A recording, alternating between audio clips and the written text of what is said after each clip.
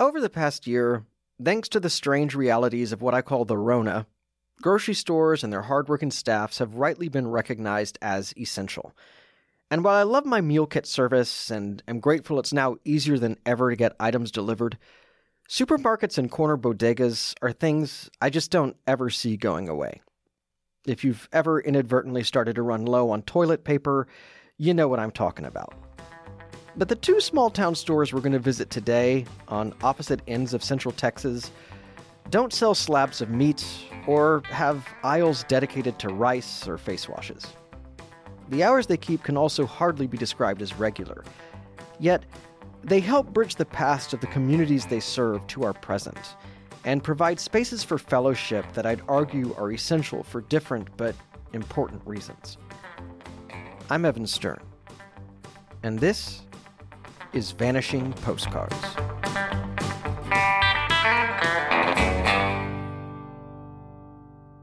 Before today's show, I want to take a moment to let my friend, author, and paranormal expert Ryan Sprague tell you about his podcast, Somewhere in the Skies. When I was 12 years old, I saw something in the sky I couldn't explain, and I've been searching for answers ever since. And I'm inviting you on that search with me every week on the Somewhere in the Skies podcast. With special guest interviews, case history, and audio docs, we ask the tough questions when it comes to UFOs, the paranormal, and the unexplained. New episodes drop every Monday through the E1 Podcast Network, available wherever you get your podcasts and at somewhereintheskies.com. Thanks, Ryan. Now let's get back to the show. Some places just have a certain draw to them. I'm privileged enough to have traveled the world, and yet I always find myself coming back to the hill country. I'm not alone in this. Waylon and Willie famously immortalized this region by singing of fleeing the successful life to Luckenbach, Texas, a tiny town with little more than a general store and dance hall. It's been years since I've been to Luckenbach, and here on the surface it looks much as it always has, but when it comes to getting back to the basics, know instinctively I have to go a bit further. And today, standing on the banks of the Llano River, off a remote back road in the hamlet of Castell, know I've happened upon something different. I'm surrounded by posto, chirping birds and cicadas, and feeling the water drift over my toes can see why, despite the threat of Comanche raids and unforgiving climate, a group of German settlers once saw in this spot the potential for utopia. It was a group of socialistic free thinkers in Germany. They came over here, they were aristocrats. They came over here and tried to create a socialist type environment, and they did. Leningrad down the river, Bettina down the river, and Castell. Castell's the only one that survived. Randy LaFeste came from these people and grew up right here on a ranch that's been in his family's hands since 1851. And when I asked him why this picturesque village near the border of Llano and Mason counties is the only one of these settlements left, he credits his lineage. Because it was my great-great-great-grandfather, and he was a tough old SOB. I don't know Randy well enough to tell how tough an SOB he is, but he definitely isn't a socialist. In addition to a decades-long career in cattle and real estate, he dabbled in Republican politics, is vocal in his disdain for Austin liberals, and proudly shows me a photo of himself with George W. Bush. But he's clearly following in his grandfather's footsteps, as he's almost single-handedly given this once-dying community a new lease on life. This was a ghost town. Sold all these properties around here. We now have 8 bed and breakfasts. This place is boom town. Everybody just has fun. Population is 6. That's it. Yeah. We're sitting in the shade at a picnic table in front of the Castell General Store. It was built in the late 20s and sat a bit further up the road before Randy bought it, painted it yellow, and moved it to this bluff above the river back in 2002. But historical purists should hold their huffing and puffing, because everything about this place just seems right. They've got bait, tackle, burgers, a stock cooler of cold beer, and the spot's just honest and peaceful. though Randy tells me the crowds can come out here in force. And we have goat cook-offs, we have chili cook-offs, we have gumbo cook-offs, we have live music. Like our biggest event is Testicle Festival. There's 500 people come out here and have a ball, or two. And how did the Testicle Festival get started? I dreamed it up when I was castrating calves. Strangely, though, the Testicle Festival actually isn't even what's gotten the Castell store the most attention. Okay, Cockaroo. My girlfriend and I were in Cabo San Lucas. We saw a rooster in a bar. I said, I need a rooster for the store. She goes to Kerrville and buys me this $5 rooster. Have him over here and he's running around. She raised him from a chick. Had a Billy Bass laying there, those things that flop around and play music. He went over and pecked on the red button and jumped on Billy Bass and started having sexual relations with him. You can Google Castell Rooster and see videos. So newspapers, magazines, TV stations, Houston, Dallas, Austin, they all came out here. Hundreds of thousands of people would come out here and see my rooster perform like 20 times a day. So all these people came here. I did 9 real estate deals directly related to that. I made $252,000. So the moral to the story is, if you want to be successful, you got to have a big rooster. At this, he leads me inside the store, takes me to the back, and points to the top of a shelf. And there's Cockaroo right there. That is Cockaroo. That's Cockaroo right there. Oh my goodness. Yeah. See, I've seen all sorts of taxidermy in my days, but this might be the very first rooster I have seen. Oh, that's probably the first one. Well, who knows if Cockaroo is the first stuffed rooster in the world, but I'm sure he's the only one mounted on top of an electronic singing bass, and it warms my heart to see these two lifelong friends united in death. And he tells me that Cockaroo's passing did not go without notice. Here's an obituary of Cockaroo when he died. It was in the paper. I mean, we're written up in all kinds of magazines. And here's another world-famous rooster dies in Castell. The memorial reads, Cockaroo, Randy LaFeste's world-famous rooster from Castell, was found unresponsive in his cage Friday morning, June 26, 2009. He was rushed to the taxidermist, but efforts to revive him were unsuccessful. It then states that a wake will be held at the Castell General Store where Cockaroo will be remembered.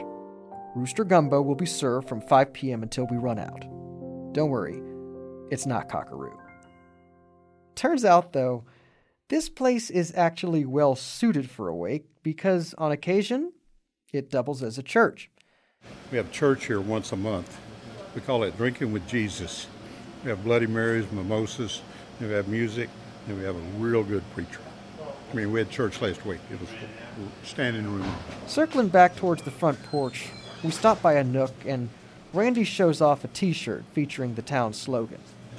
See, we have t-shirts, like right here, this one are our best-selling t-shirts. Population's 7. Our town is so small we don't have a town drunk, so we take turns. Thinking of the wine cellars and high-end clothing shops I'd seen on Fredericksburg's Main Street a few days ago, I can't help but smile. This is what Luckenbach must have been like 50 years ago. But Randy insists it's superior. I think it's better than Luckenbach because we got the Llano River. I go down there every evening. I've got a bar of soap and shampoo on a rock. And I go down there and take a bath every evening. I took one last night. It ain't pretty, but I'm by myself and watch the sun go down. Might have a little martini to go with it. But having seen what's happened to other corners of the hill country, I gotta ask if he's worried about mass tourism trickling its way up.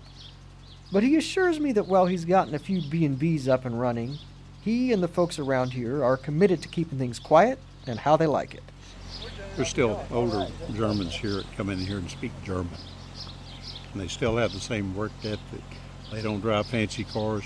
They may be living on a $5 million ranch, but they still live their lifestyle.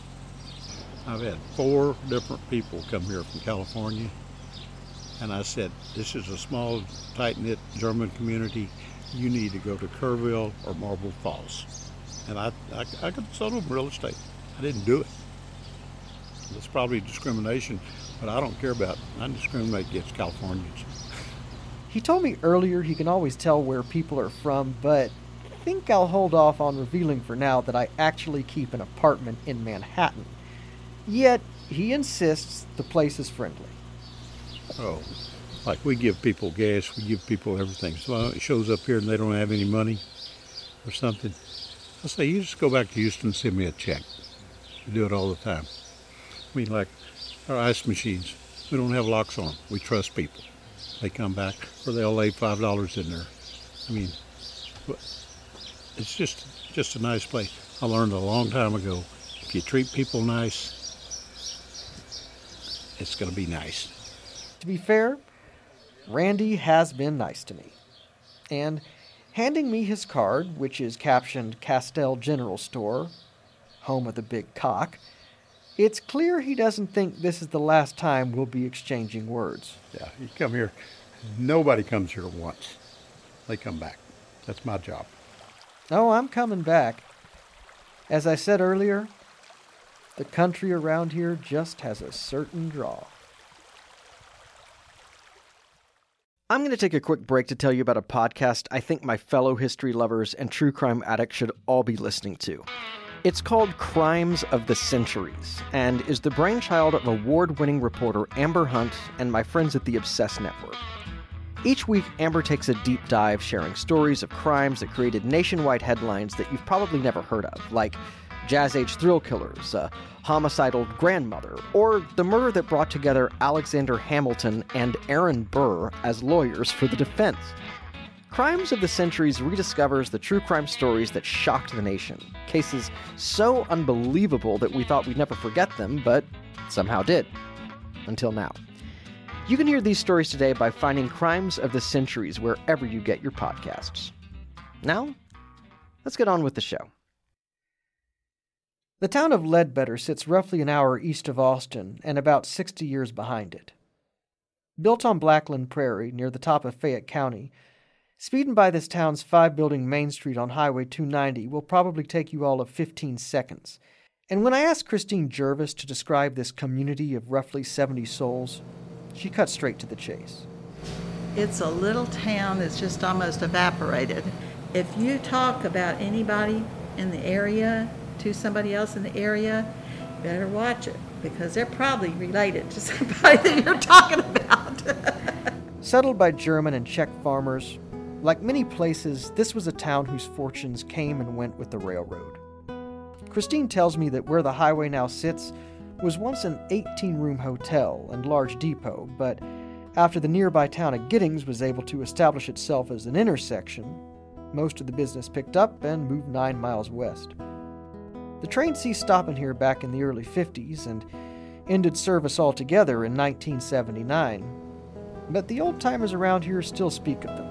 They took up the track in 1987, and when they did that, they did it because they were going to widen this and make 4 lanes, which they did.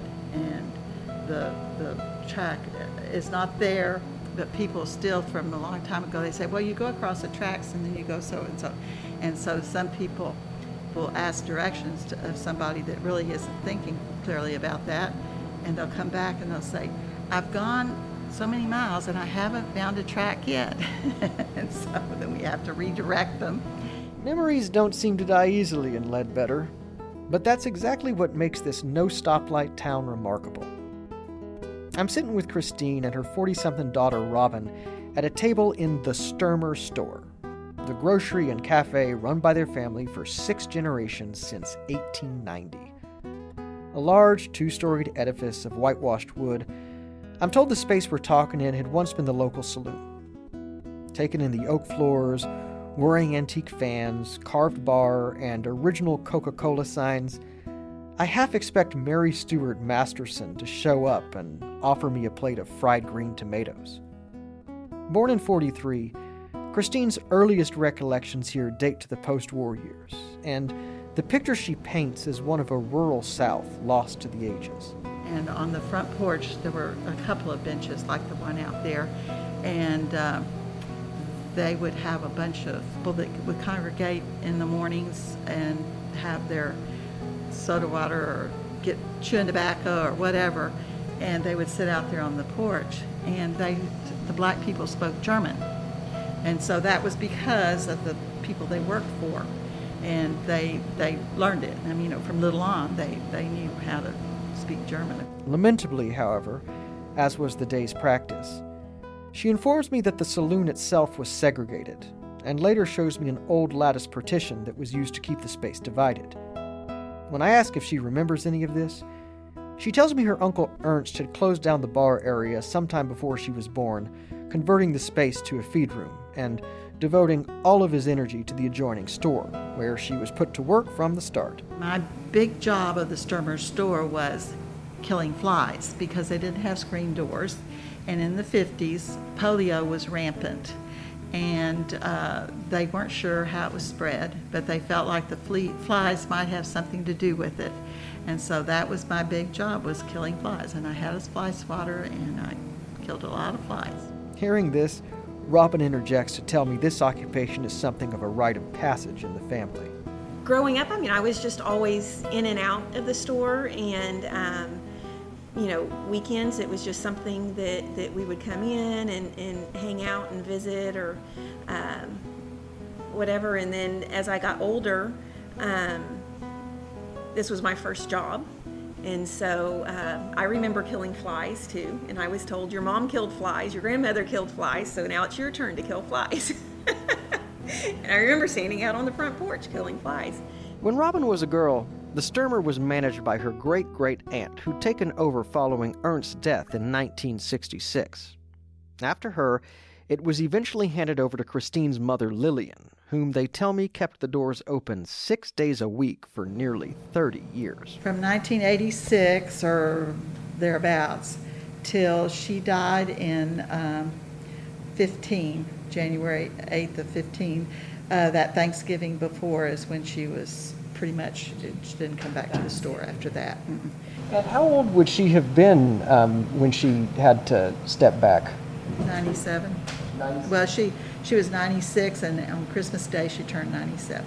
Small but energetic, Lillian chased out a colony of rats and reopened the saloon side as a soda fountain serving ice cream, sundries, and opinions at the register. We used to sell cigarettes, and I remember people would come in and get cigarettes, and she would kind of talk to them, especially, some of the older people that were, regular customers, and she cared about them. And, you really shouldn't be doing this. And they knew when they came in they were going to get a little lecture. A devoted Democrat, she kept a painting of LBJ that still hangs on the store's wall for all to see. I'm told she said what she meant what she said, and was never easily flustered. Granny was here by herself. Here by herself. It was a rainy day, and this man came in, and he had a gun in his hand, and he was telling her to get the money out of the cash register and give it to him. He kept saying, hurry up, hurry up, hurry up. And she says, well, I'm hurrying as fast as I can. And she put it in the bag, and then the telephone rang. So the phone kept ringing. Well, there was a phone right by the cash register, so he thought that was the phone. So he pulled that out, and the phone kept on ringing because it was a different line at the very back. And he didn't have the gumption to know that. And so anyway, he got in a big hurry, and he had somebody in a getaway car outside. And so he left, and he told her not to call anybody, not to do anything. She says, well, I don't think you're going to get away with this because I don't think God wants you to. And he says, well, you don't call anybody. And so she called the post office, and the Lee County Sheriff's Department caught him within just 3 hours or something like that. And they'd spent about $3 out at a little country store someplace. Yeah. And what was really bad about that was his grandmother had raised him, and she was one of our customers. And she was so embarrassed that he would do that. Of course, he was addicted to something. But, he didn't even have the gumption to know that this was not a real lucrative place to go. You were going to do that. And with a gun, so it was a hold up. After a while, we get up, and they lead me over to the store side in the next room. They still sell hardware, some necessities, and a few antiques, but most of it seems devoted to displaying items handed down through this family's history.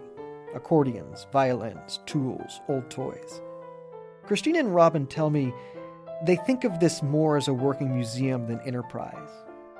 I see what they mean when I'm confronted by a wall of shoes and rack of dresses from the 20s and what had been a ladies' ready-to-wear store upstairs. It's a vintage shopper's dream, but they tell me they don't plan on selling much of what I see because, like the store itself, this is heritage. They want to auction it off. They want to buy it all. And, well, then what? What will we have for our fun? That's what I feel about, and it maybe someday down the road, you never know what's going to happen. But I just feel like it's sharing something that is special to us, and maybe other people enjoy it. And they do express that. Earlier, I attempted to ask if after Lillian died, they'd thought of closing, but Christine immediately cut me off, saying that's never been a question. Robin's 3 daughters help out here when they're open and often share with her entrepreneurial ideas for when it's their turns to take over. She confesses this is work, but can't imagine life without it. That said, I ask if she's ever dreamed of a life beyond Ledbetter. When I was growing up, I always wanted to move away, and I had grand plans to move to the city, and she talks about that often too. That she's going to be in. Yes, I was going to go to New Jersey. I think that was because Bon Jovi was in New Jersey. That was really it. That was the only draw. And then as I got older and experienced the city and everything, it's like, it's just different, but I still had a home to come back to, and the over time, obviously the family has changed, but it's always been family. She used to get embarrassed when I would tell people about the store, because that's my favorite thing, is visiting with people coming in. Just because you're long-winded. But usually she would, well, Mother, you don't need to tell them all that. You don't need to tell them all that. Well, I have walked in, and she's telling them the very same things that she said I didn't have to tell them. And they're eating it up, and she's enjoying doing it. So evidently it wasn't such a bad thing after all. Right now, the store only operates Fridays and Saturdays and is actually closed altogether due to COVID. But having made it through 1918, 2 wars, and a depression, Christine, Robin, and the girls will be back to serving banana splits and floats once it's safe again. Ledbetter may be evaporating, and the tracks have been gone a long time. But 130 years into its run, the Sturmer store seems here to stay.